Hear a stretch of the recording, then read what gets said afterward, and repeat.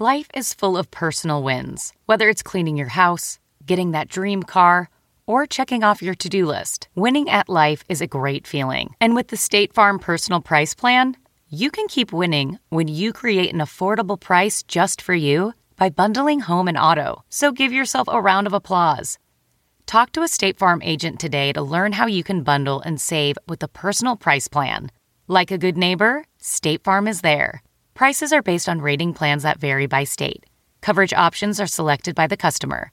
Availability, amount of discounts and savings, and eligibility vary by state. Angie's List is now Angie, and we've heard a lot of theories about why. I thought it was an eco move. Fewer words, less paper.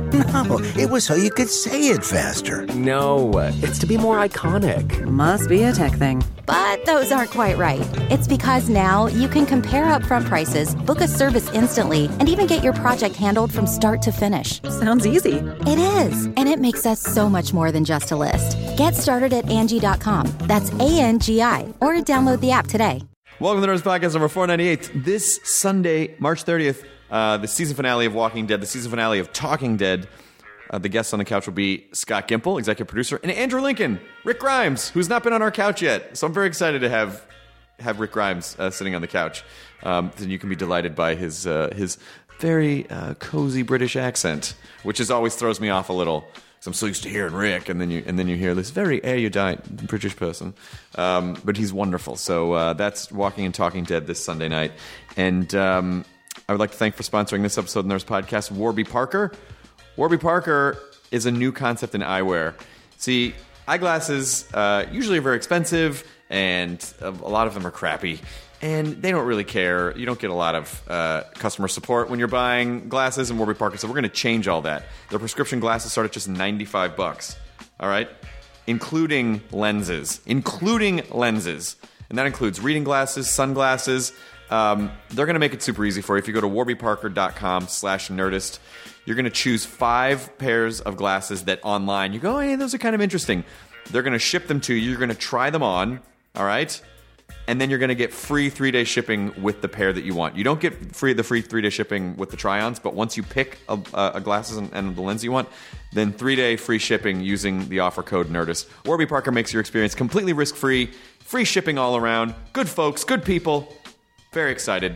warbyparker.com/nerdist. This episode's Hannibal Buress, who's never been on the podcast before, and is a guy that I've been wanting on for ages. But these New York guys, it's tough to pin them down. Like when they get out to L.A., you got to just pin them down like a butterfly on a board.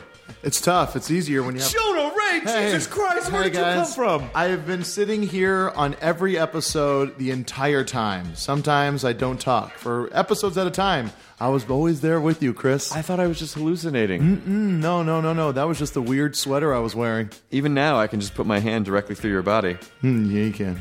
Hannibal Buress' new special, Live from Chicago, is on Comedy Central tomorrow, Saturday, March 29th at midnight. And what a fantastic guest he was.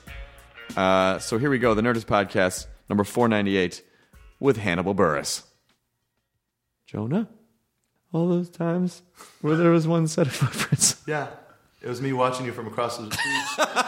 Chilling out with a sweet flamin' Margie. Oh, boy. Now entering Nerdist.com.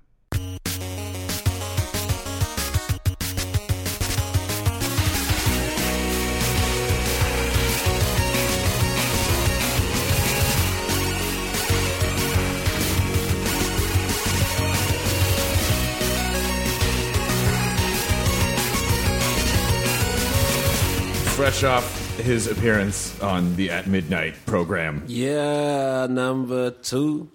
Number 2, yeah, that's right. 2, yes. You're fucking great on the show. Thanks. That's a fun show, man. That is a fun format. It's funny how people online take it very seriously. As far as who they think should have won. Or when they freak out when the points jump because of the show being edited. Like, hey, do you understand we have to sell energy drinks and such. Well, first of all, your first statement could apply to anything on the internet. Yeah. But I think this is because it's an internet show. They're more engaged than normal. Like, so people are writing just about specific stuff. Well, yeah, the people that don't normally watch sports are watching like a competition thing. So they're just like, it's like there's something inside of them coming out. I guess that's true.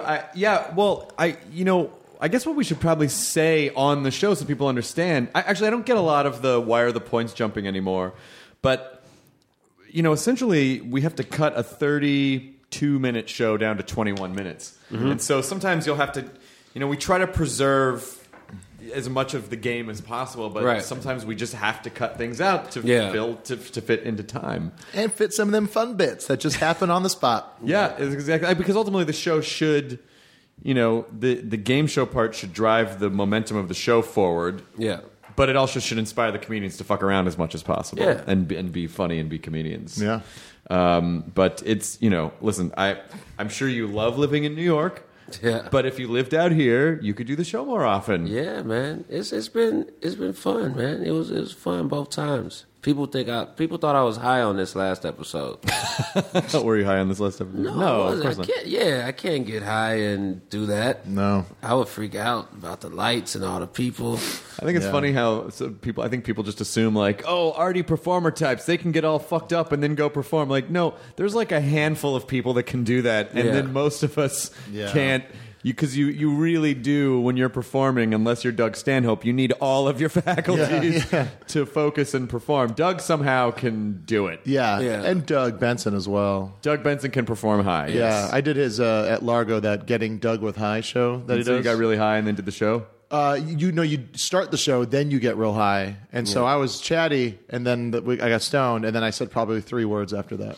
Yeah. Also, like Eric Andre had some dog that was just going apeshit, and that wasn't helping matters at all. He had a dog with him? He brought some dog named Samo. And I don't it's just with him, I don't know if it's his dog. I don't know if he found the dog or he just sent out a tweet saying, anyone got a fucking crazy dog I can borrow? Anybody got a dog at this intersection? The more people like would react to the dog would go even crazier. No, stop it. You're making it work. He's holding it so much. And Steve Agee didn't handle that well either. It's like the light bulbs in Young Frankenstein. No, stop it. Please. They're scaring him. And Steve was freaking out about it. Yeah. It sucked. It's like I just like booze will get me excited, and that's what it seems to do to Eric Andre, to Rory Scovel, and to Harris Whittles. And then for me though, it's like reverse. Like I just shut down and I want to take a nap. Yeah. I can't be out and if I get super high and I'm in public places, I gotta go home right away. Like we were at a music festival. We were at this Buku music festival watching Nas, and the music was good. But then it's just weird being high, especially if somebody comes up to you high. You're like, hey, what's up, man? And it just waits. Like, you start trying to process that. Like, why are people coming up to me? This is so weird. You just start getting all weird about just performing. Yeah. Everything. Yeah. Just what are people's roles in life? It's like some people are. Mine is I get freaked out of the time lapse where it's, I'm constantly thinking that, how long have I been here? How long have I been sitting here? Was it too long, or was it just the right amount of time? Like, I don't know. I was at a movie once at the cemetery screenings. I was trying to open up a plastic bag someone tied up of food, and I was like trying to do it quietly, but it was just making it take it a long time ago. And then I was like trying to work on it, and then I looked up, and then everybody's staring at me. And I was like, I'm so sorry. It was a week later, different movie. It was cemetery the whole time. El Topo's a real long movie. I don't know what I'm doing here. The last time I got high was in 2002, maybe. Yeah. And I had been drunk all night. And which was fairly common, but I didn't normally get high. And someone had given me a pot cookie, and I just ate like half of it, and then went to bed. And then I woke up, and I thought I couldn't feel my limbs, and that freaked me out. I thought I was having a stroke. Like I woke up. Coming out of being drunk but really high at the same time. Yeah. And so, of course, I called my doctor. I'm like, okay, look. I know this sounds crazy. I don't normally do this. Like, of course, usually when you're trying to justify something stupid you've done, you have to give all the backstory. I don't normally do. I just drink. I don't normally do. And so I had this thing, and he just laughed, and he was like, "Take a Benadryl and go to sleep." Yeah. That's funny. That's nice. How late was it? You could just call your doctor any time? No. I woke up at like 8 o'clock in the morning. Okay. I went to bed at like 4. Oh, there you go. And then ate a pot cookie like in the middle of the night. And then at like 8 o'clock in the morning, the effects were still well underway. Yeah. And so that was the absolute last time. I'm lucky that I didn't. I think I'm lucky that I didn't develop the weed gene, because who knows if that would just be my thing otherwise. Yeah. Could you do it a lot, or do you not? No, I can't. I don't do it that. I'm a home weed smoker, or go to the movies weed smoker, but being out and about, like, I got high and I left that music festival. We left. We had to go back. There were other acts we wanted to see after Nas, but we needed to go back to the hotel and reset. And then we came back, went to the hotel, ordered some food, ate, took a nap, watched some Shark Tank, which hyped me up a little bit. Because I watched Shark Tank, but watching it, I was like, yeah, this is how I'm going to apply this. It made me want to be more aggressive when I'm negotiating business deals now. I'm like, hell yeah. 85% all the time, motherfucker. I didn't know that about that show. Everyone talks about that fucking show.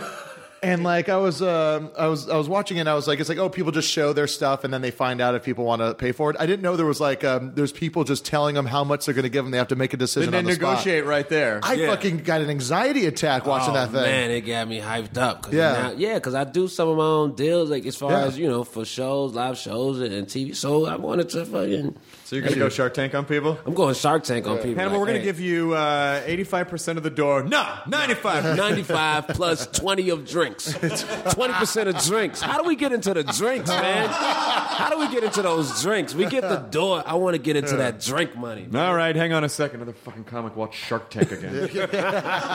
Killing the comedy business. Somebody should start having my emails say inspired by Shark Tank. Don't take it personal. I'm inspired by Shark Tank. I'm still a nice guy. It's just business, man. Inspired by Shark Tank. I heard. I forget who it was. It was some band. Was it? Who's the goofy hat singer with the rest? Jimmy Buffett. I was going to say Jamiroquai.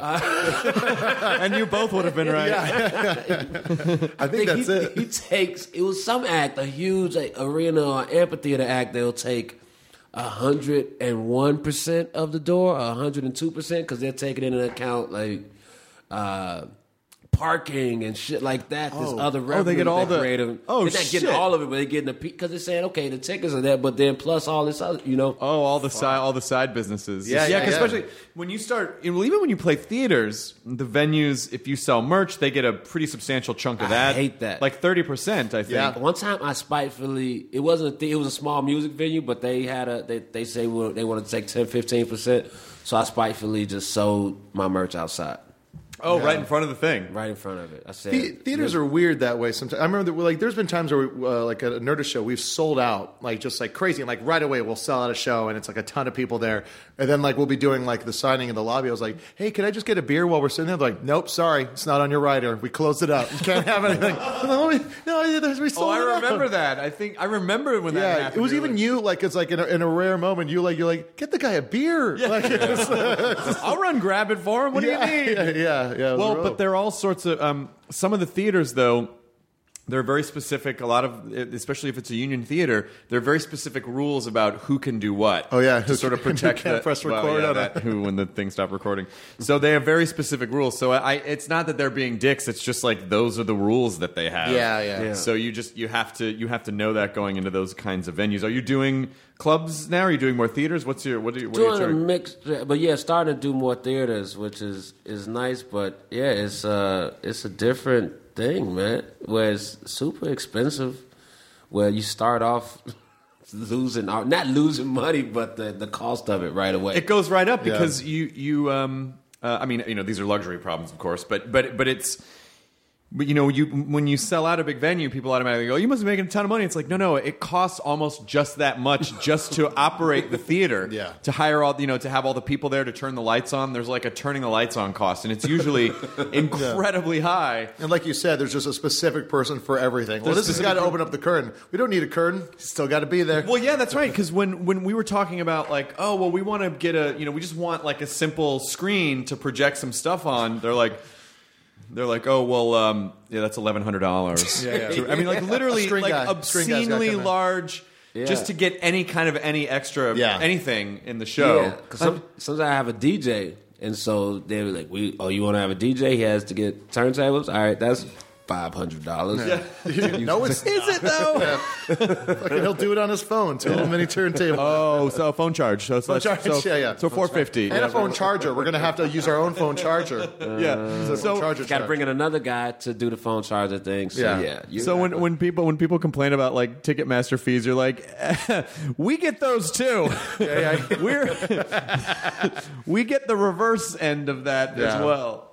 We get the other sort of the weird fees. But so do you prefer? What do you prefer? Do you like the theaters? I like theaters just because it's not as much commotion. It's just more people don't feel obligated to buy drinks. I mean, they're not required to buy drinks. It's not a drink minimum, so people are focused. So there's no drink service happening or people moving around. So it's a more focused show, and it's usually going to be an audience that's there to see me, where in a club it might be mostly people there to see me, but it might be a mixture of people just going to a comedy club. Whereas in a theater, bachelorette parties don't go see. They don't see comedy in theaters no matter what. I never understand whenever they're like, "Oh, we got a bachelorette party." It's like, why do they want to go see comedy? That's how uncreative most people are. It's like in a time that they're supposed to just go off and be crazy, they go and try and watch a fucking comedy. Well, it's silly because they don't. I mean, nothing against bachelorette parties, but it's all about the girl getting married, as it should be. Yeah. But in a comedy situation, they need to focus, and most of them cannot focus long enough because they're drinking out of dick straws and, like fucking around and texting. And do it at a fucking TGI Friday. Also, the entitlement of fans is not as much entitlement with theater fans versus comedy clubs. Where nobody's written me for a theater show and say, "Hey, it's my brother's birthday. Can you fuck with him?" But a comedy club is like, "I'm seeing you at the Improv. My brother's going to be sitting up front. Talk some shit." Like, what the fuck do you want me to do? Hey, happy birthday, bitch. So I was at the airport. And so it's just a weird thing where people are like, "Do you understand how comedy works? It's not fucking requests and shit." No, custom comedy. It's not a private show all of a sudden. A corporate gig. And what if you did fuck with a brother and the brother's like, "Why? What did I do? I paid $25. I mean, I liked you. Why are you?" My brother told you? I haven't seen my brother in 10 years. I didn't tell this motherfucker nothing. No, what are you doing? Get him. When did you? Well, first of all, I loved seeing you pop up on Reddit during Louis' AMA. Where they said, "Who's your favorite comedian right now?" And he said you. He said Hannibal Buress, and then immediately and then you blew up on Reddit, and then a bunch of people started watching your videos.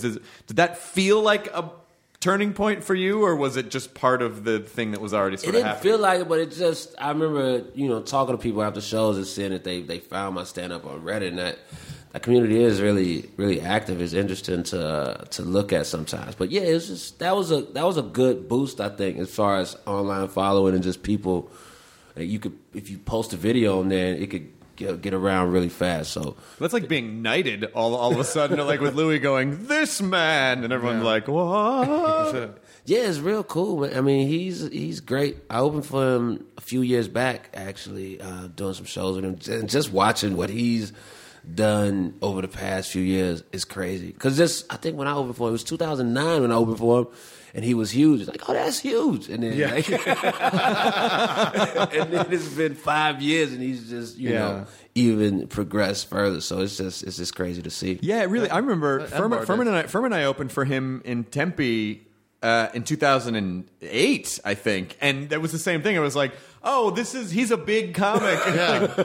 How's it going to get any bigger than this? Well, I remember even like in like 2003 when he was like, it was, you know, the M-Bar Comedy Death Ray shows. It's like, oh, Louis on the show. He's going to, it seems like a bunch of people came here. It's like, it wouldn't sell out, but it was like a lot of people showing up. He's doing real good. Well, the comedy nerds knew.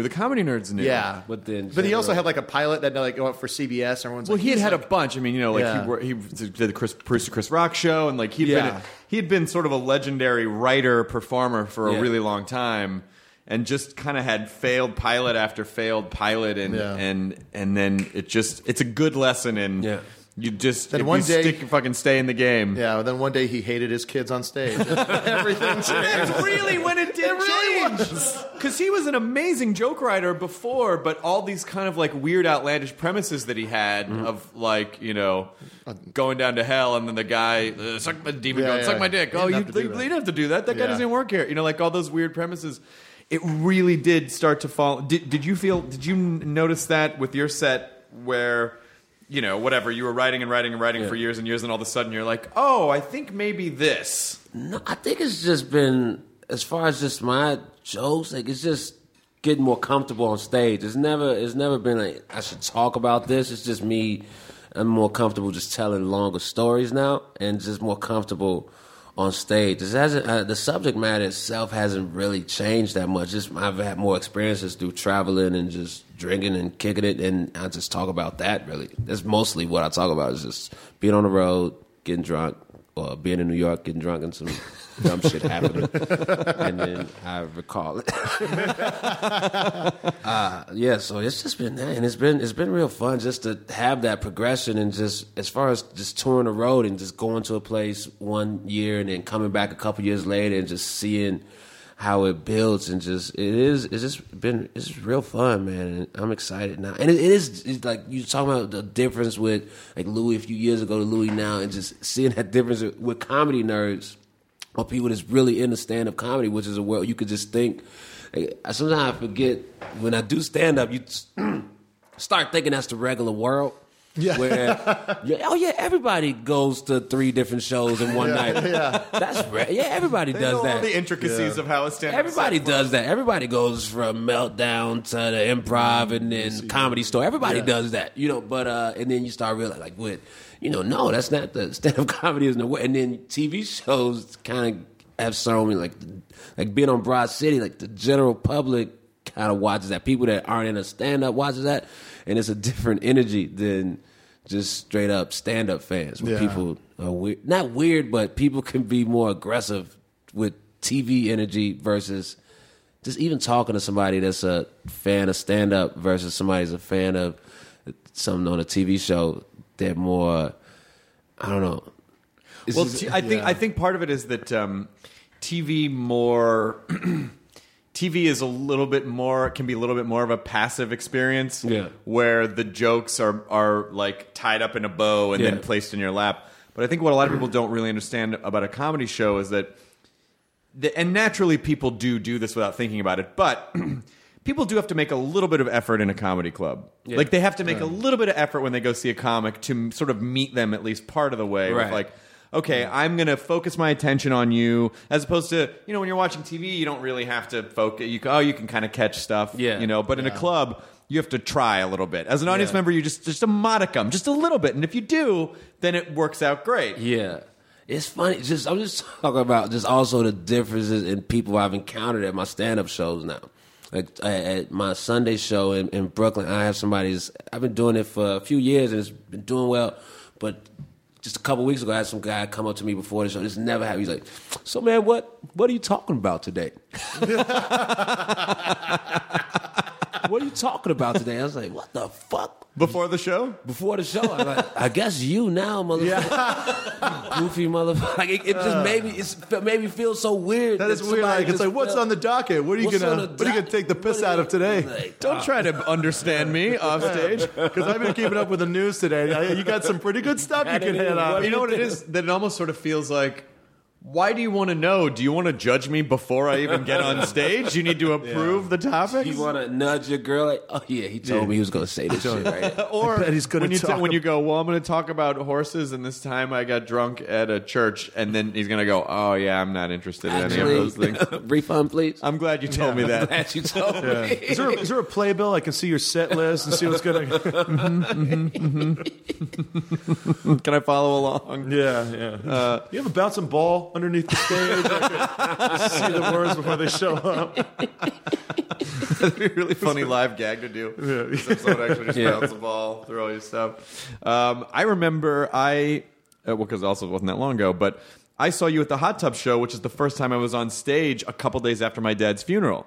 And it was I went on stage without really knowing if I was going to talk about it or not. Yeah. And then I just did, and it felt amazing to to talk about. Yeah, it was a good about. set, man.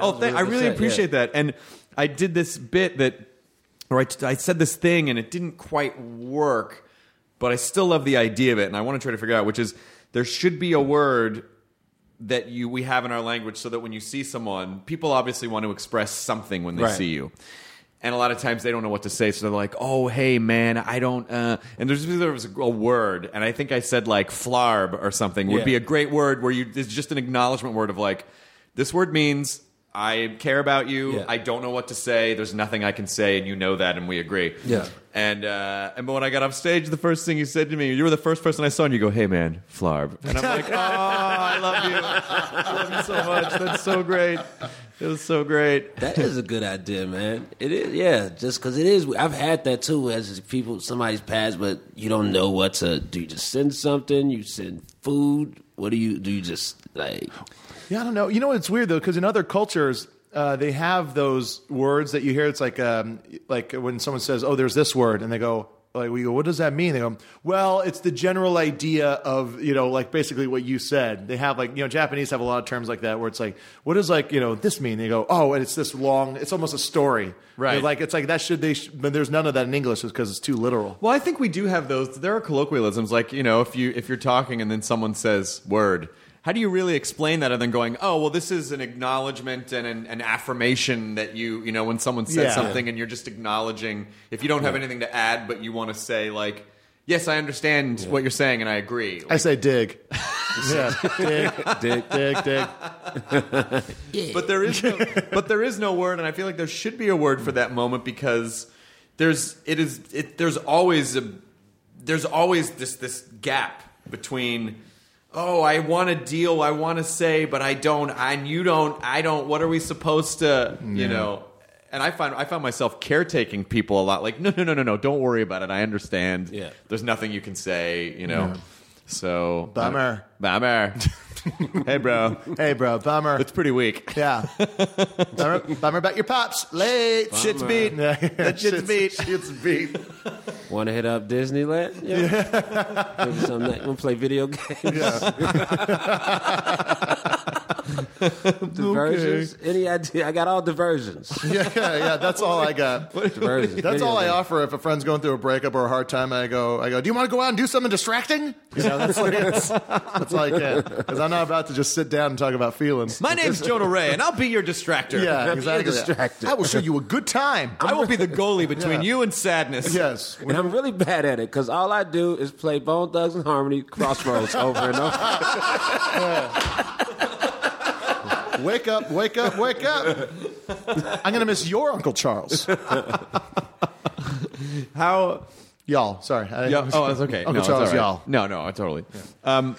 How good are you? How comfortable are you at talking about real stuff on stage versus just some like things that happened recently? Like real stuff, like I don't know, because I talk about some stuff sometimes, but it didn't.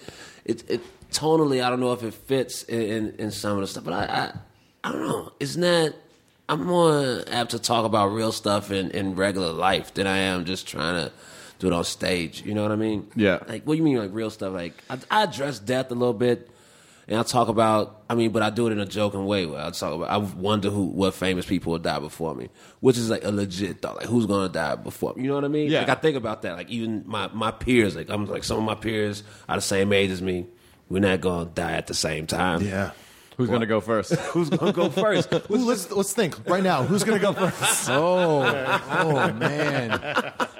Like, I think it's just with barring all accidents and what my girlfriend 1 year older than me, I think she'll live longer than me. Just because she's healthier and shit. She only eats fish. From the Pacific Ocean? That's not healthy now. Fukushima fish. Yeah. Everything's everything's so fucked up and eat fish. No, you'll get mercury poisoning. All right, I'll just eat proteins. Well, don't eat bacon because it's full of carcinogens. All right, and I'll just eat. Now, I just saw a study the other day on Google that was like, a recent study suggests that vegetarians might be more susceptible to certain cancers. I'm like, oh, fuck me. It's just fucking Russian roulette life. Yeah, it doesn't even matter. It really doesn't some of the healthiest people matter. Like someone I know recently, they got diagnosed with cancer, and like they're just vegetarian, work out every day, just sometimes. No. Sorry. Well, see you guys later. No. Flarg. Thank you.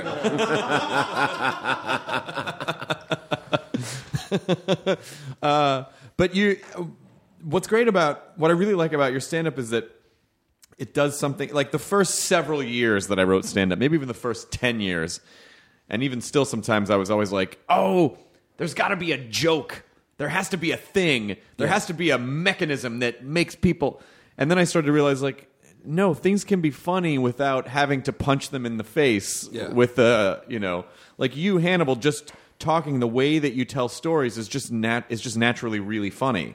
And did you always kind of have that rhythm, or did you evolve that way sort of like with the audience? I think it's just when funnier stuff that happened for a long time. That's a weird way that I worded that. But when stuff happened, like the jaywalking thing that happened, I do a story about jaywalking where, I got stopped for jaywalking in Montreal, and I couldn't believe it, and I didn't want to give them my ID right away, and I couldn't believe that they were treating it like a real crime, and they just started, and then it was just a long ordeal where...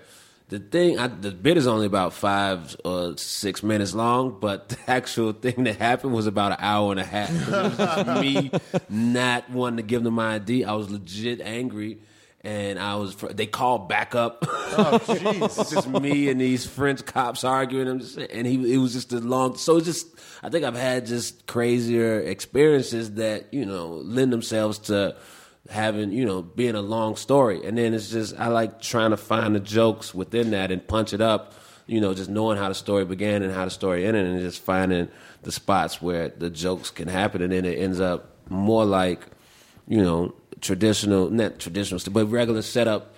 Like, I want to do a story in a way where it's almost still set up punchline jokes, though. You know what I mean? Yeah, that's the kind of stories I like doing, or even watching, where it's you let instead of bringing up a premise and then making jokes off of that, you tell a story and let the moments and the beats of the story be the setup premise to the jokes you then end up making. So you kind of sprinkle them throughout, and you find those kind of like, if a story goes A to B, you have these little like A1, A2, A3. Kind of moments to jump out and joke about it, and then jump back into the story. And that's what I think you did great. I was in the car, and one of your bits was on satellite radio, and it was just something. It was like a story about something else, but then like you bring up a guy with a mustache, like a curly mustache. Yeah, and like Hannibal mustache. Yeah, and like it's like, don't talk to me like you don't have that. And then, which like because it was an aside, but then it just ends up destroying. And what you fucking call him, like a carnival face motherfucker or something? Yeah, it was, and you know what it was? It's based on this boring dude. It was actually in Chicago. I said it in Williamsburg. We're having it in Chicago years ago, like 06, 07 or something. Where this dude had this crazy mustache. He had glasses. One lens was purple, one lens was clear. Ugh. This goofy ass suit and weird hair and some probably dumb hat. But you talk to him, he's like, hey man, he's the driest, most boring person ever. Like, nah, man, you got to step it up. You got to have some pitch in your voice. You got to do something. You got to do a magic trick or some shit, man. Yeah, looking like that. You can't just be boring looking like that. That's probably why he did all that stuff. Just because he's a boring dude. He's like, I got to do something. I just fucking put a scar on my face. Is that a good story? Yeah. I was so boring that I had to put a scar on my face. What happened to your face? Man, nothing. Well, no, there's got to be a good story. No, I saw a bar fight on TV and it looked real cool. And I rushed to the bar and then I just hit my face in the door. And that was pretty much it. Yeah. Is there, when you're kind of building when you're sort of building each hour, yeah. Do you think of it in terms of like thematically what you want to say, or do you just kind of tell a bunch of stories and then the theme kind of emerges from there? Yeah, it's just telling stuff and trying to link it loosely. Like this one, my newest one is just the first maybe 6-7 minutes is just me talking about doing stand-up, like opening for Tracy Morgan and having a girl tell me to tell her a joke and why I like stand-up versus this and why I won't go perform for the troops. And so these bits, so it just starts out me talking about doing stand-up for a minute, and I go into, I just try to make it link. Like I'm not, married to having perfect segues, but if it comes up in my head, these bits can go together, I'll do it in a moment, but I'm not like, this has to be like that. Like, I'm happy to change subjects and act like it didn't happen, just go talk about something else. So yeah, it's just about, I just like I like to close big and open big, and then in the middle, the rest of the shit can happen, You were writing on SNL, right? Yeah. Are you're not anymore? No. How long were you on? One season. You were just on for one season? Just one season, yeah. But then you went to 30 Rock. Then I went to 30 Rock, yeah. I would imagine that was a much different... It's very different. Just different in lifestyle and everything. Because 30 Rock was more of a traditional job, but it's also more collaborative because we're all in a room together. We pitching on stories or pitching jokes. And it was way more... It was just more about making everybody laugh in the room. Like, if you pitched a joke and everybody laughed, then it got in. So we would have the script on a projector and the writer's assistant is there, and then, we got to beat this joke. So everybody pitched for a while. And sometimes we'll get it on, somebody say the one thing first, and then that'll be the joke. But it's been sometimes where we've been sat for an hour on one line of dialogue. And that's not it. And it was just funny. The executive producer, Robert Carlock, was an amazing writer, just amazing showrunner. But, the way, if you pitched a joke he didn't like, but he still acknowledged that you said something, you'll say, what if Tracy said, turtle nuggets? And he was like, just make that sound good. Mm-hmm. Yeah. Just to acknowledge that you said words and you just flarp. Flarp. Yeah. Sorry for your loss. Yeah, there's always that. Sorry for your joke loss. Sorry that you put that bit of what you thought was good out into the world and it fell flat. Never to be heard again. Those are the worst moments in a writer's room. Because someone has to say something. If no one says anything, it's worse. But you really have to.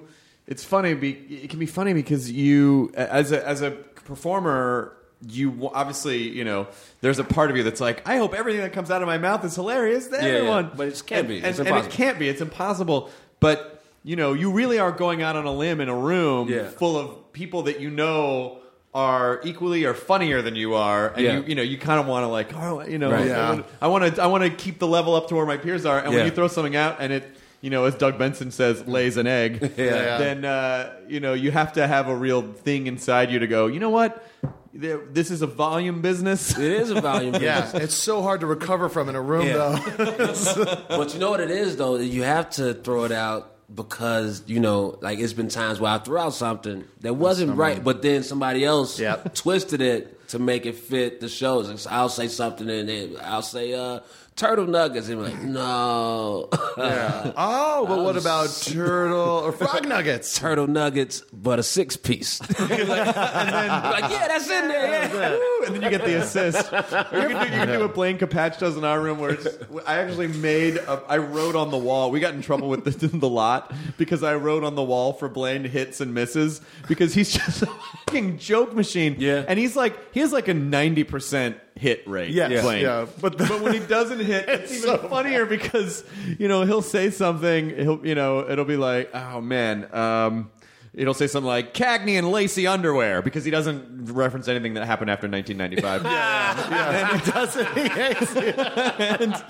and then there'll just be a moment where everyone's like, I don't know. And then he'll just he's resorted lately to answering the stapler. Oh, yeah. I love that movie. Does. He'll pick up the stapler and go, sorry, guys, I got to take this. Yeah. You got to get me out of here. You got to get me out of here. Yeah. What? Fired. All right. Yeah. At Web Soup, he would do it. And then he'll open it and there's no staples inside and he'll go, oh, I'm out of batteries. Like, he just it's fucking amazing. At Web Soup, there would be times where he would be doing that so much that it would just turn into like, when like the bit starts devolving, he would say, what about Cagney and Lacey underwear? And then just not even just fumble with something. Fumble with the phone. Yeah. Because that's what it is in a writer's room. He's goofing off, but yeah, you have to, like at 30 Rock, I didn't feel like with stand up on stage, if a bit bombs, you can play with that. Yeah. Like sometimes I've had a bit bomb, and depending on the show, I'll just be like, you know what, we're gonna try that one again. You do the bit again? Doing that bit again. We're doing that bit again with new delivery. Like, I do a song at the end of my set. This song is called Gibberish Rap, and I close it and I have ballerinas and sometimes costume characters come out, and I was doing it at Notre Dame. And my comedy set just went well, but then the song had been doing well when I performed it, but Notre Dame kids were just baffled. They were just looking at me, and I usually do it 5 times as a joke. It's only 30 seconds long. I do it 5 times, and so they didn't get it. And so I was just like, you know what? We're doing it again. We're doing it again. And I ended up doing it 9 times. Oh, shit. Did it finally catch? I think after a while, they were like, fuck it. I think we got to give them something. We're not going to get out of here. My DJ, he said, I didn't hear it, but at one point he said he heard some girl go, what is going on?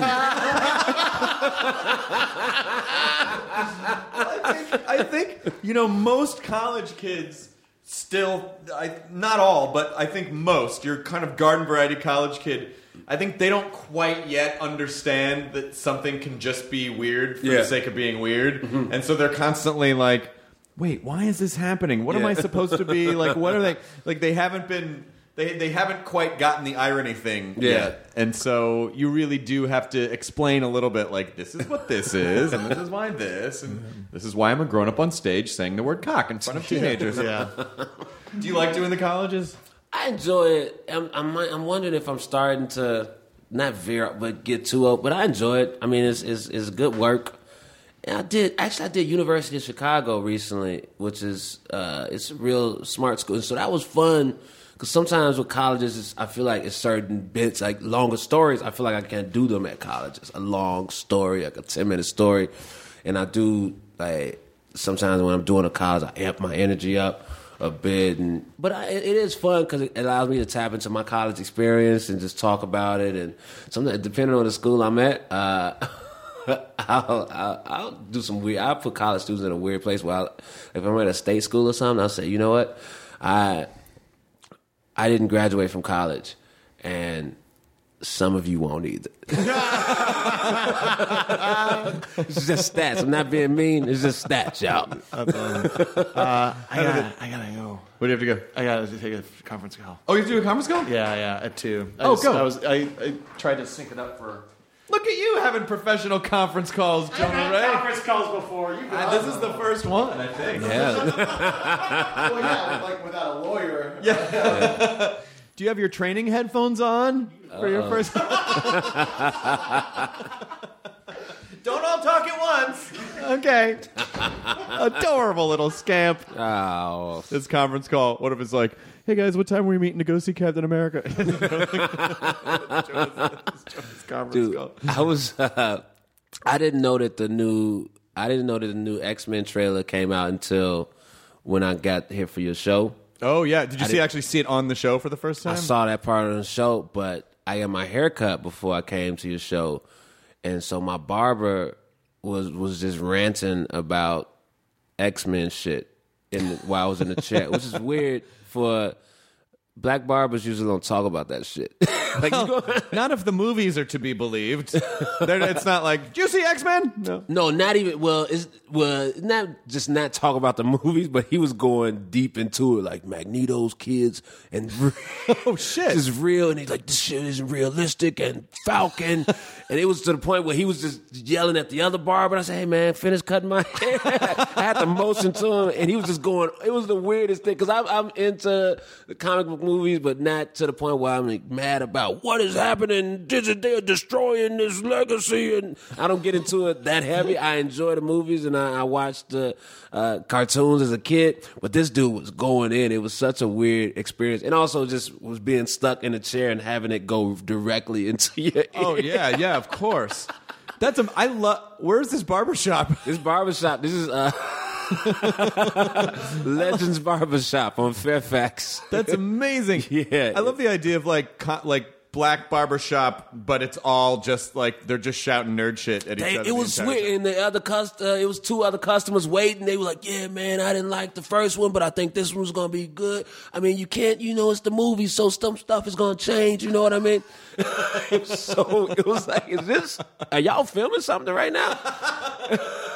Because it was I never, ever had that barbershop experience. Barbershop talk is basketball, is music, is women. It might be some politics and stuff, but never just deep. Never have I ever been in a barbershop where my barber is talking about Magneto's kids. Now I might go and just sit there and then be like, no, we're not going to talk about this unless we cut your hair. And then I'm just going to get like a very, very, very different haircut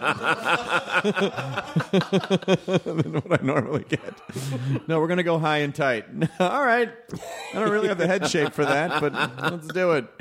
So how long are you in Los Angeles for? I leave tomorrow night. Okay, and you go back to New York, or you on tour? No, going to Chicago. Because my special's called Live from Chicago, so we're doing the premiere party in Chicago on Saturday. That's exciting. Yeah, I'm very excited. I'm so glad. Yeah. Are you already on to the next set? Partially. I got some of the material. Yeah, I'm not tour. I got a few spot dates, but I'm not ready to tour for a while. They were trying to. I didn't want to go. I wanted to make sure. I want to make sure I got it right, and I want to think of different ways to, incorporate video and music and different stuff into the show. So I don't want to tour into probably summer or fall pretty heavily. What are you going to do when you get back to New York? Back to New York? I don't know. Hook up my Xbox One. I just got an Xbox One. I know. I've had one for a while, and I've not had time to actually hook it up. I went to take it out of the box, and I'm like, oh, this is a little bit of a process. Yeah. Like, because there are many pieces. Yeah. And you're essentially setting up a media network when you hook the Xbox up and the Kinect and everything. And I'm like, oh, this is a little intricate for right now. I just want to lie down. Also, the reason I've had it for a few days before I even left, but it was. I was kind of having separation anxiety with my 360, because I play NBA 2K14 and GTA, but it was just I've had the 360 for years now, so it's tough to kind of take it to the side, and so I wasn't ready yet. The NBA games and like the Tiger Woods games and the Madden games, they're really like the Louis C.K. of video games, where it's like every year we're gonna have a new one. Every year, like does the game change? Because I did some commercial spots for NBA 2K10 for forever ago with Kobe. Like we played, like we were playing against each other, and I always wonder, like, how much does the game change every year? Is it that do they add players, or do they just add different game mechanics? It's a little bit of game mechanics. It changes a little bit, and they might improve it. It's not crazy, but it is so much where you have to. If you like the game, you have to get it. If you want to play online against people, you have to do the update. But I enjoy it. I enjoy it a lot. It's funny when people people get really into it, or people talk shit. Yeah, people talk, but I don't talk to people I don't talk to strangers online because I don't want somebody just in my ear. I don't want a stranger just in my ear. But even still, like if they have their headphone on it, you can just hear them talk shit through the TV, dunking on your ass. You better quit. You quit. Or like if somebody's up by 15 points, they'll pause the game and go to the quit thing to show you that you should quit. Oh, that sucks. Well, now I got to change my username, but some people know it's me, and so somebody will beat me, and then they'll write me on Twitter like, "Yeah, I just crushed you." What is your name? I am Hannibal Buress. Because I had it in 2000. I got it in 2008. I got my Xbox Live. Gotcha, so it's just my name. Yeah. Oh, okay. So they can just find you directly. Yeah.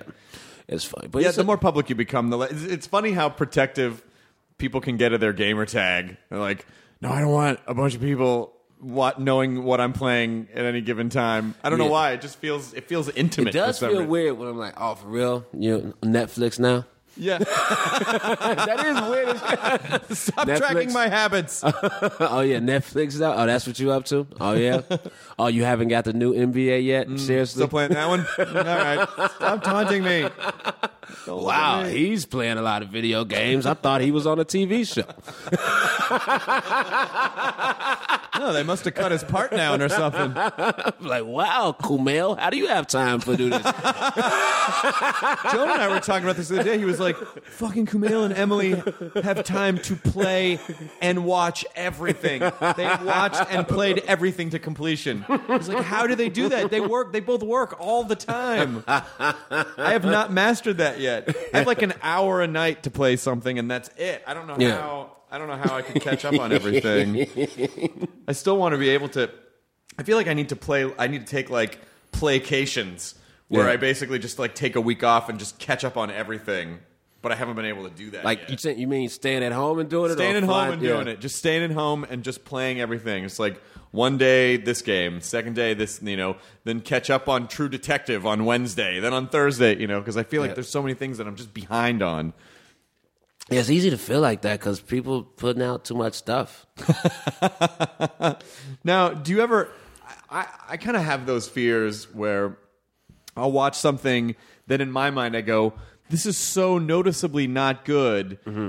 Are they aware of that, or do they all kind of go home going, we're doing it? And I worry that, am I outside the bubble of not being aware of whether or not, like what if stuff I think is hilarious and I go home and then but behind my back people are like, oh, he doesn't know. Should we tell him? I don't know. Well, this is a special case. Let me assure you of that. But yeah, it is weird. I remember being at when I was at SNL. And, SNL, just by nature, it's a different host. There's, different stuff in the news. So it's different. Some shows are better than others. Some hosts are better than others. But it's very scrutinized in the press every episode. And so I remember seeing the press say shit like about sketches. I mean, man, don't say that. That's my friend worked on that sketch and my friend was in. So it just started. So it is easy but, I think the thing that I really have started to really accept and try to think about is just I accept it as just, the same way we might talk shit about a fast food restaurant. Like, this fast food restaurant. You have to just accept yourself as a brand and that people will criticize it or like it or say or might like it one day or, y'all talk shit about McDonald's, or people talk shit about McDonald's, but still end up getting McDonald's fries sometimes. Right. You know what I mean? Yeah. So it's just accepting that that's part of, this business and that people are going to say stuff and you just got to keep working and try to do good shit. What do you ultimately, what is kind of your ideal situation? What are you working toward anything specific that you want, or is it just to keep working? Keep working, and also now just try to, I'm working on some animated feature ideas, and then I want to work on a movie idea with me as the lead, and then from there just kind of start kind of a production house, like similar to what you're doing, you producing your own stuff and do things like that, and maybe even getting. I was talking with a friend yesterday. I'm real big into music. I go, I have musicians open for my shows, and I go to a lot of concerts and festivals. So I was thinking maybe even starting a small record label. You know? Wow. Like, just getting a couple artists and just seeing if I could do something in that regard. What's great is that there's no reason that you can't. Yeah. I mean, like, you literally can just do that and just put it out. Right. That's how easy that stuff is. Yeah, it's just, find somebody that I believe in and, try to guide them. And so, I'm thinking about doing that now. And please pardon what I'm about to say, because I'm not saying this because you're black and he's black, which I'm sure sometimes people do. They're like, oh, they just compare you automatically to, like, other people who are of the same race. Like, oh, just like, no, just because we're... But this is more about the business side, but... The Tyler Perry compound in Atlanta is shocking to me. Do you know, like, the depth and scope? Have you taken a tour? No, but someone's kind of like walked me. I mean, it's this insane autonomous production entity that essentially just churns out and produces and releases and, like, everything from, like, start to finish. They just do everything. Yeah. Now, obviously, the content might be questionable. Someone said to me, like, the reason you make so much money is because I'm fucking pay anyone. I don't know that for a fact. Yeah. I'm guessing it's probably true. I don't know. I mean, just because it's not like like the films. It's sort of like they're almost like the web video of film. Like, they cost, like $2 million to make this, and then, whatever. And he has the sitcoms too, like 2 sitcoms. He's got the sitcoms too. With those 100-episode deals that they do. God damn it. That's insane. Yeah, the 10-90 deal, where the first 10 do well, and then they order 90. God, is that all in syndication? Is that how those work? I think that's just straight up TBS. Oh, the TBS deals? So when you say, like, can you imagine yourself sort of running that kind of an operation, or do you want to just have it be a little looser? No, I mean more just in the same way how it just having where if I got a couple projects of my own and then 2 other writers, you know what I mean? Just having a few things in production, like not a mass produced thing, because I would want to just focus on, I would want to have my attention be on these projects and be very active. So it would be, small but big at the same time, but not. Like you said, compound. I was thinking more like office with like 3-4 rooms.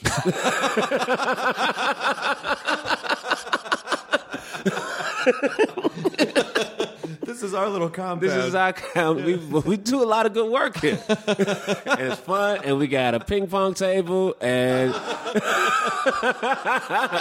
got a lot of good juice and stuff over there. But we do good work, and famous people come in here, and we meet with them. So it's it's spiritually a compound. Yeah. There's not a moat or turrets with a defense. No, it's just it's it's an office building. It's nice, we painted it.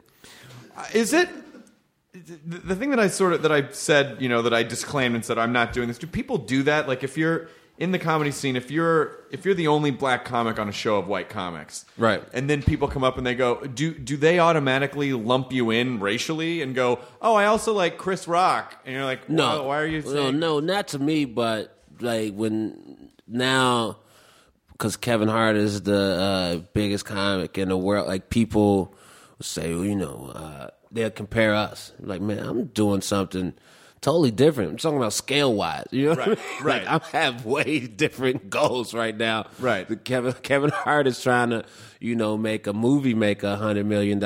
I'm trying to sell 800 seats. You know what I mean?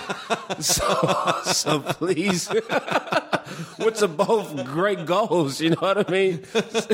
You're making those. So let me progress. I just need 800 people in a region to come to one place on a specific date. So yeah, people like to pit black comedians against each other in a way, like this the thing that there can only be one, what I mean?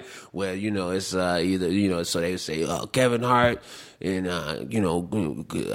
versus Cat Williams and Chris Rock and so yeah, people like to compare comedians in that way. But I just like to do my thing and just try to be funny, you know what I mean? So if people enjoy that, that's fine. But people just like to. I mean, it just makes for a discussion. That's what it is. So people like to discuss stuff, and it's easy to discuss something if you got something to compare it against. But with any comedian, it's like there doesn't, there's the base level where you're first starting out, and then like the top where Kevin is or where Louis is. But you can still do really well and not. Right. You can be, listen, GTA is great, but GTA is a great game. But Saints Row is pretty good too. Good too. Yeah, exactly. It doesn't all have to be GTA 5. Like there's room in there where it doesn't have to, Well, yeah, like, people won't let you succeed on your own terms. Where if you're not at that level, to some people, where they just think you're failing. No, I'm doing cool, and I pay for my parents and all that shit. You know what I mean? Yeah, I sold out 2 shows in Chicago, not 5 shows. No, that's really hard to do. It's really hard to do that. So I remember actually, because it comes up a lot. I talk about. When I was opening in Chicago for this guy, Chance the Rapper, it was it was a packed rap. Sometimes tough. I've done shows with him before in smaller venues where it worked out okay. At SOBs in New York, it's like 200, 300 people. That's easier to command as a stand-up. But this was the Riviera in Chicago, which is a couple thousand. Oh man! And so and I remember going up, and I made a bit that people didn't. I did a bit that people didn't like, and then at one point, this dude just started chanting at me, Kevin Hart, Kevin. Oh shit! I have to say the idea of performing for a largely black audience and knowing that it's not going well, and knowing like they're going to let me know that they're not enjoying. This was not a largely black audience though. This was a mostly white young audience. It was mostly white. Maybe it was. Yeah, if 10% black, if that, but it was mostly white. And the dude that... Well, I'm sorry, they were racist. I don't even know if it was racist. It was just weird. And I wasn't built on the show, so it's just all of a sudden the comedian's out. But that in any type of like, let's mash music and comedy up, it's a very delicate... Yeah. There's a very hard line. It works. It's exactly what you said. Like, the size of the venue really matters. Yeah. Because 3,000 people... And with 300 people, they're a little more accountable to one another. But with 3,000, factions start creating. Yeah. And if one faction is not a fan of that, they're not seeing the act that they came to see. Yeah. They can create enough of a wave that spills over into the other. Like it really is trying to fight that dynamic of one unified audience versus like this is 10 audiences that were strung together. Yeah. And 3 of them are having a problem right now. Yeah. And they're going to upset the whole balance. Yeah, it was pretty fun. But yeah, people love to compare and just it's interesting, but I wonder I was talking about that with Neil Brennan when he was on. It's just the idea of people just in their minds they have room for one type of everything. Yeah. Or it's just like, there's one well, actually Neil said that's not true. He said they allow for a lot of different white comics. And then there's one black comic that most people will be like, oh yeah, that's the guy. Like he's the guy. Yeah, you have to talk to people. But I don't know. I don't know if that's. I think that theory is starting to change. I think that what was good about Kings of Comedy is that that was showcasing 4 stand-ups at once. But yeah, it's a weird thing, and almost I don't know as far as. I don't know what's happening. Edit this part out. Or you think of a thought later, you're like, I have an idea, and then just record it on your phone, and then we'll just edit it in. Here is my thesis statement. Well, it's the reason that it's hard to figure out is just because you just want to be a comic who can go into any room and figure out like I can game this system because I have a very particular set of skills, like Liam Neeson in a movie. And then you can go in and figure out, like, white audience, black audience, Latino audience, college kids, old people, hipsters, whatever. Because you play all different kinds of rooms. You play regular rooms. You play people who come just to see you. You play hipster rooms. Yeah. You can play music venues, too. Yeah. And just figuring out, like, how to, what a comedian's supposed to do, which is just figure it out and make it work. Or bail immediately. Have you ever had to just bail immediately? I've bailed. Yeah, I bailed. Well, not not in stand-up settings. Actually, did I? But yeah, in opening for bands or doing some weird music shows, I've jumped out before. I'm like, all right, and this is reason. I'm just like, you know what? This is not going well. This was one charity event I did. I said, you know what? I'm not. this isn't that fun. So good night, everybody. Oh, wow. Everybody was just talking. It wasn't like I was bombing. It was just they weren't prepped for comedy. Some band had just played. So it was one of those things where it wasn't, they weren't there to see me. They're tearing down the band's instruments behind you. Actually, that was happening. What it do was just walking around, fixing stuff. It's like, hey, they don't care about comedy. Yeah. How was your conference call? It was great. Yeah. Did everybody? Yeah, it's not my kid. Oh, good. That's how you handle paternity situations. Who got pregnant then? No, there was back to what we were saying. That it was just remember we did that show at South by Southwest. It was like an opening meal and comedy show thing, and it was I performed. And then Hard and Firm performed. Mm-hmm. And like right as I was ending my set and they were beginning their set, they just started serving everybody food. And then everyone just started getting food and drinks and talking. And it was just like... Which is not what you want for a show. No. I always wish I want to... Because I don't have the... I'm still hungry to do well, but I wish I had the fire to... Remember, that Bill Burr video? It's situations where from the Opie and Anthony where I thing? could just snap out. and he just destroys. Destroys by telling people how fucking stupid they are. Yeah, and I love hearing just the audio of the audience just like hating him, being really offended by him, and then starting to laugh and then loving it. It's just one of my favorite things about Bill Burr is one of the few comics that has the ability to make people laugh in spite of what they might believe. Yeah. Which is fucking amazing. Yeah. Usually you kind of, like you might find common ground with an audience member, but he will start off with a premise that people are uncomfortable with. And I've seen him do it multiple times. And he will force people just through his writing and comedy to fucking... make them double over with laughter. Yeah, like he pushes them back with the mission statement of the joke or the premise of the joke, and then does the rest of his time just like luring them back in to where they're just totally on board. I would start backpedaling after the thesis statement. Oh yeah, I can understand why you probably wouldn't have liked that. I'm just going to apologize. No one ever thought that? I wouldn't go, what I should do is tell these people how fucking stupid they are, and then give them 5 more minutes. Give them an amazing list of reasons why, and then they'll be on my side. Yeah, that is an amazing feat. But that's the thing too. Is just, I mean, it's easy to be in your head about it, but just realize it. I mean, it's performance, but the stakes are low for the most part. I mean, unless somebody wants to kill you, then that sucks.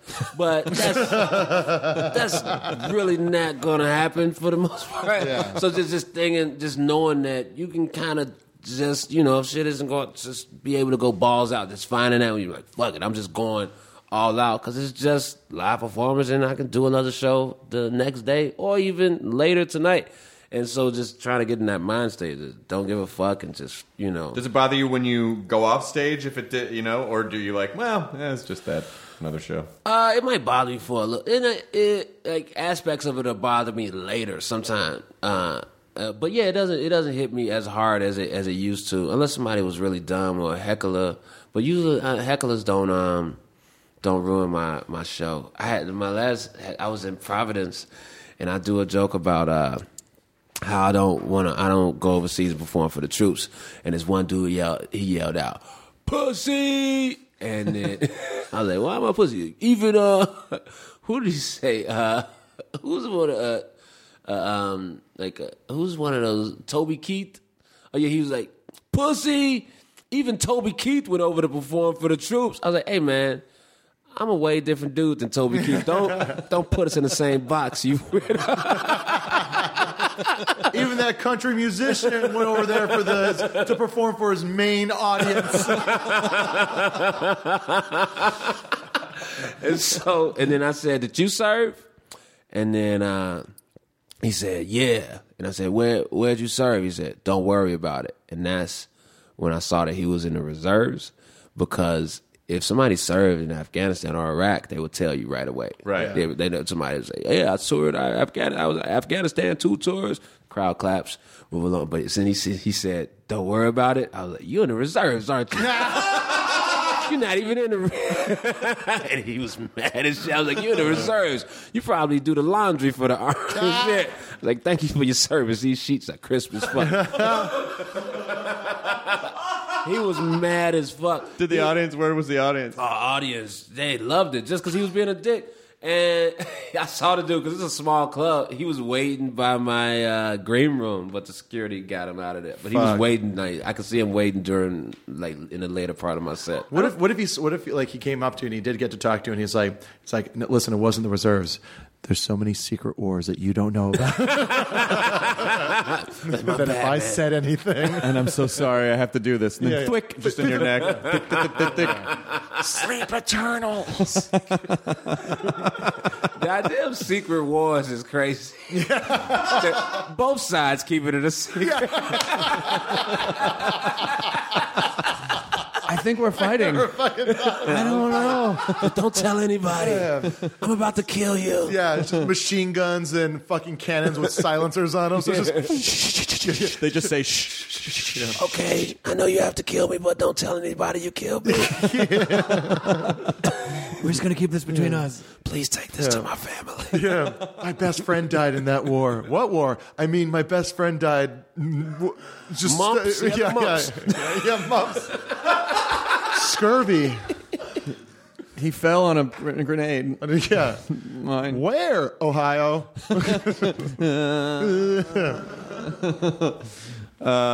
This has been really fun. This was about an hour. Yeah, cool. I was like seeing it. I never know. Like I always want to say hi, but I don't know. I never know. I never feel like I have anything interesting to say. And I find that as I get older, people that I go, I really like that guy. I would love to just call and say hi. I feel like when you're young, you can do that, but when you get older, it's weird to call people. It's just to talk on the phone as an adult. Like if I just called you and I was like, hey, Hannibal, it's Chris. What's going on? Wouldn't you be like, what are you doing? I'd be like, what's up, man?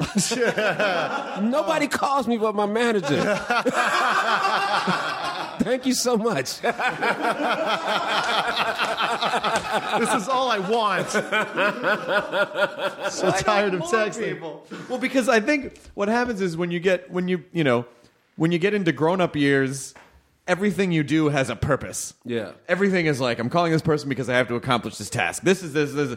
So just the idea of just calling someone and going, what are you doing? I imagine them going, look, I have to call other people to accomplish my tasks. Do you need something right now that I can give to you? Or well, it's a buddy of mine that I grew up with was in town recently, and he got in, and I was just like, well, we'll go check out this record store, and then we'll go to this coffee shop that's really good, and we'll go do this, and like I started running out of stuff to do, and like we just ended up just kind of sitting around. He's like, yeah, this is pretty much what I wanted. I was like, but we're not doing anything. He's like, yeah, we're just hanging out. I was like, oh, yeah, I guess so. I guess that's fun too. But just isn't being that in each other's company? No, but people. that is such a perfect metaphor for what our brains think accounts for. I don't know, experiencing. Like we have to experience, or even like with comedy, where you go, oh, this show, something that felt effortless to you but worked. You're like, yeah, but I wasn't doing anything, and that's usually when someone has to go, that's right. Yeah. That's usually when it works the best, when you're not trying to force anything to happen. Yeah. You're not doing anything.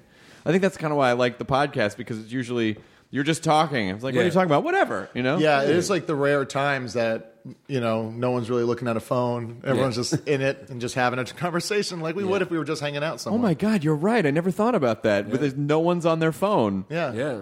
I'm about to start doing a 2-hour a day unplug. That's a smart idea. Yeah, just not just no Twitter, no email, just straight up whatever, just writing or reading or arithmetic.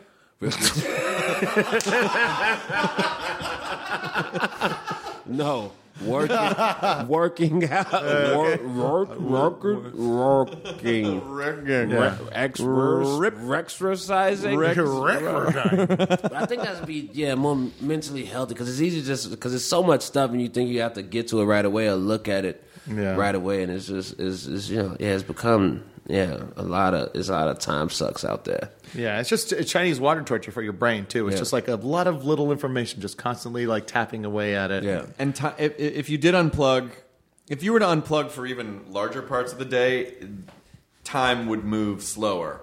Yeah, because you wouldn't be so distracted all the time. You would start to feel You would kind of feel the world a little bit more. Yeah. It's a beautiful romantic idea that I don't know if I'll be able to do. Well, but I always love the concept of it. Well, what it is, too, is that you got to get everyone else on board, because if you don't return a text or an email even these days, people freak the fuck out. Hey, man, did you get that email? Yeah. When did you say? I sent it an hour ago. I get so frustrated with people who nudge and check in if they don't hear for like half a day. Hey, man, just making sure you saw that. Yes. I saw it. You don't need to know that a couple hours later. Yeah. I saw your email. That's the equivalent of when a girl doesn't call you back and you're like, hey, I left you a message. I didn't know if you got it. Maybe the answering machine went haywire or something. But that's what it is because people can do that because they know you checking your shit incessantly. Yeah. Like, what? You didn't see that email? Yeah. That's funny because you tweeted 5 minutes after I sent it to you. What they're really saying is, I know you saw that and you didn't respond to me, so what's the problem? Yeah. Get off my back, world. Like that new thing on the iPhones where you could see if someone read your text. Ooh, fuck that. That's fucking bullshit. Yeah. You should be able to like live in secret. Like fight your secret wars? Yes. Yeah. You can turn it off and do, just make it send it as text message. Do you want to do that? Yeah, I got that. Like I did that, but like other people now. I could see it when other people don't read my text. Now I'm the asshole. So now you're trying to... Now I'm... Yeah. I like that you would say that sentence not like a comic whose bit didn't work. Oh, I'm the asshole, but you're saying like, no, now I'm the asshole. No, now you genuinely are the asshole. Yeah, I genuinely am. So when does the special come out? Comes out, airs on Saturday, the 29th. Wait, Saturday the 30th? I'm so confused. Of April? No, Saturday the 29th at midnight or 11:59 on Saturday if you want to be a weirdo about it. So Saturday midnight, Comedy Central. And it's on Comedy Central Direct right now for download for $5. Nice. So you can get it. Yeah. So, that's when it comes out. Live from Chicago, a second special. I'm psyched about it. I talk about a lot of stuff.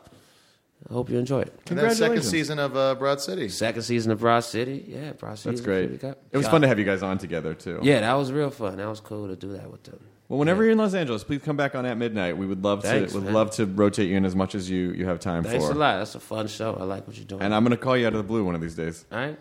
Hit me up. It's going to happen. All right, man. Yeah. All right, good. All right. Enjoy your burrito, bro. Later, yo. Now leaving Nerdist.com. Enjoy your burrito. I feel like I was blindsided because it's a competition show. From the producers of Jury Duty and The Bachelor. We have scoured the earth for the 14 greatest reality contestants that were available during our production window. Comes a reality competition show about reality competition shows. Nobody has dared to find out who is the actual best at just being on a reality show. I'm your host, comedian Daniel Tosh. It's win or go home. Each episode, our contestants will face new challenges that will test their strength and lack of life skills for a chance to win $200 million. Thousands, not millions. $200,000. Prepare, because it's about to be ugly, crying, lots of fighting. Tasha, I have to defend myself. Celebrating 25 years of reality TV with your favorites. I have diarrhea. You cannot do this to me. What in gay hell have I got myself into? The GOAT, premiering on Freevee and Prime Video on May 9th.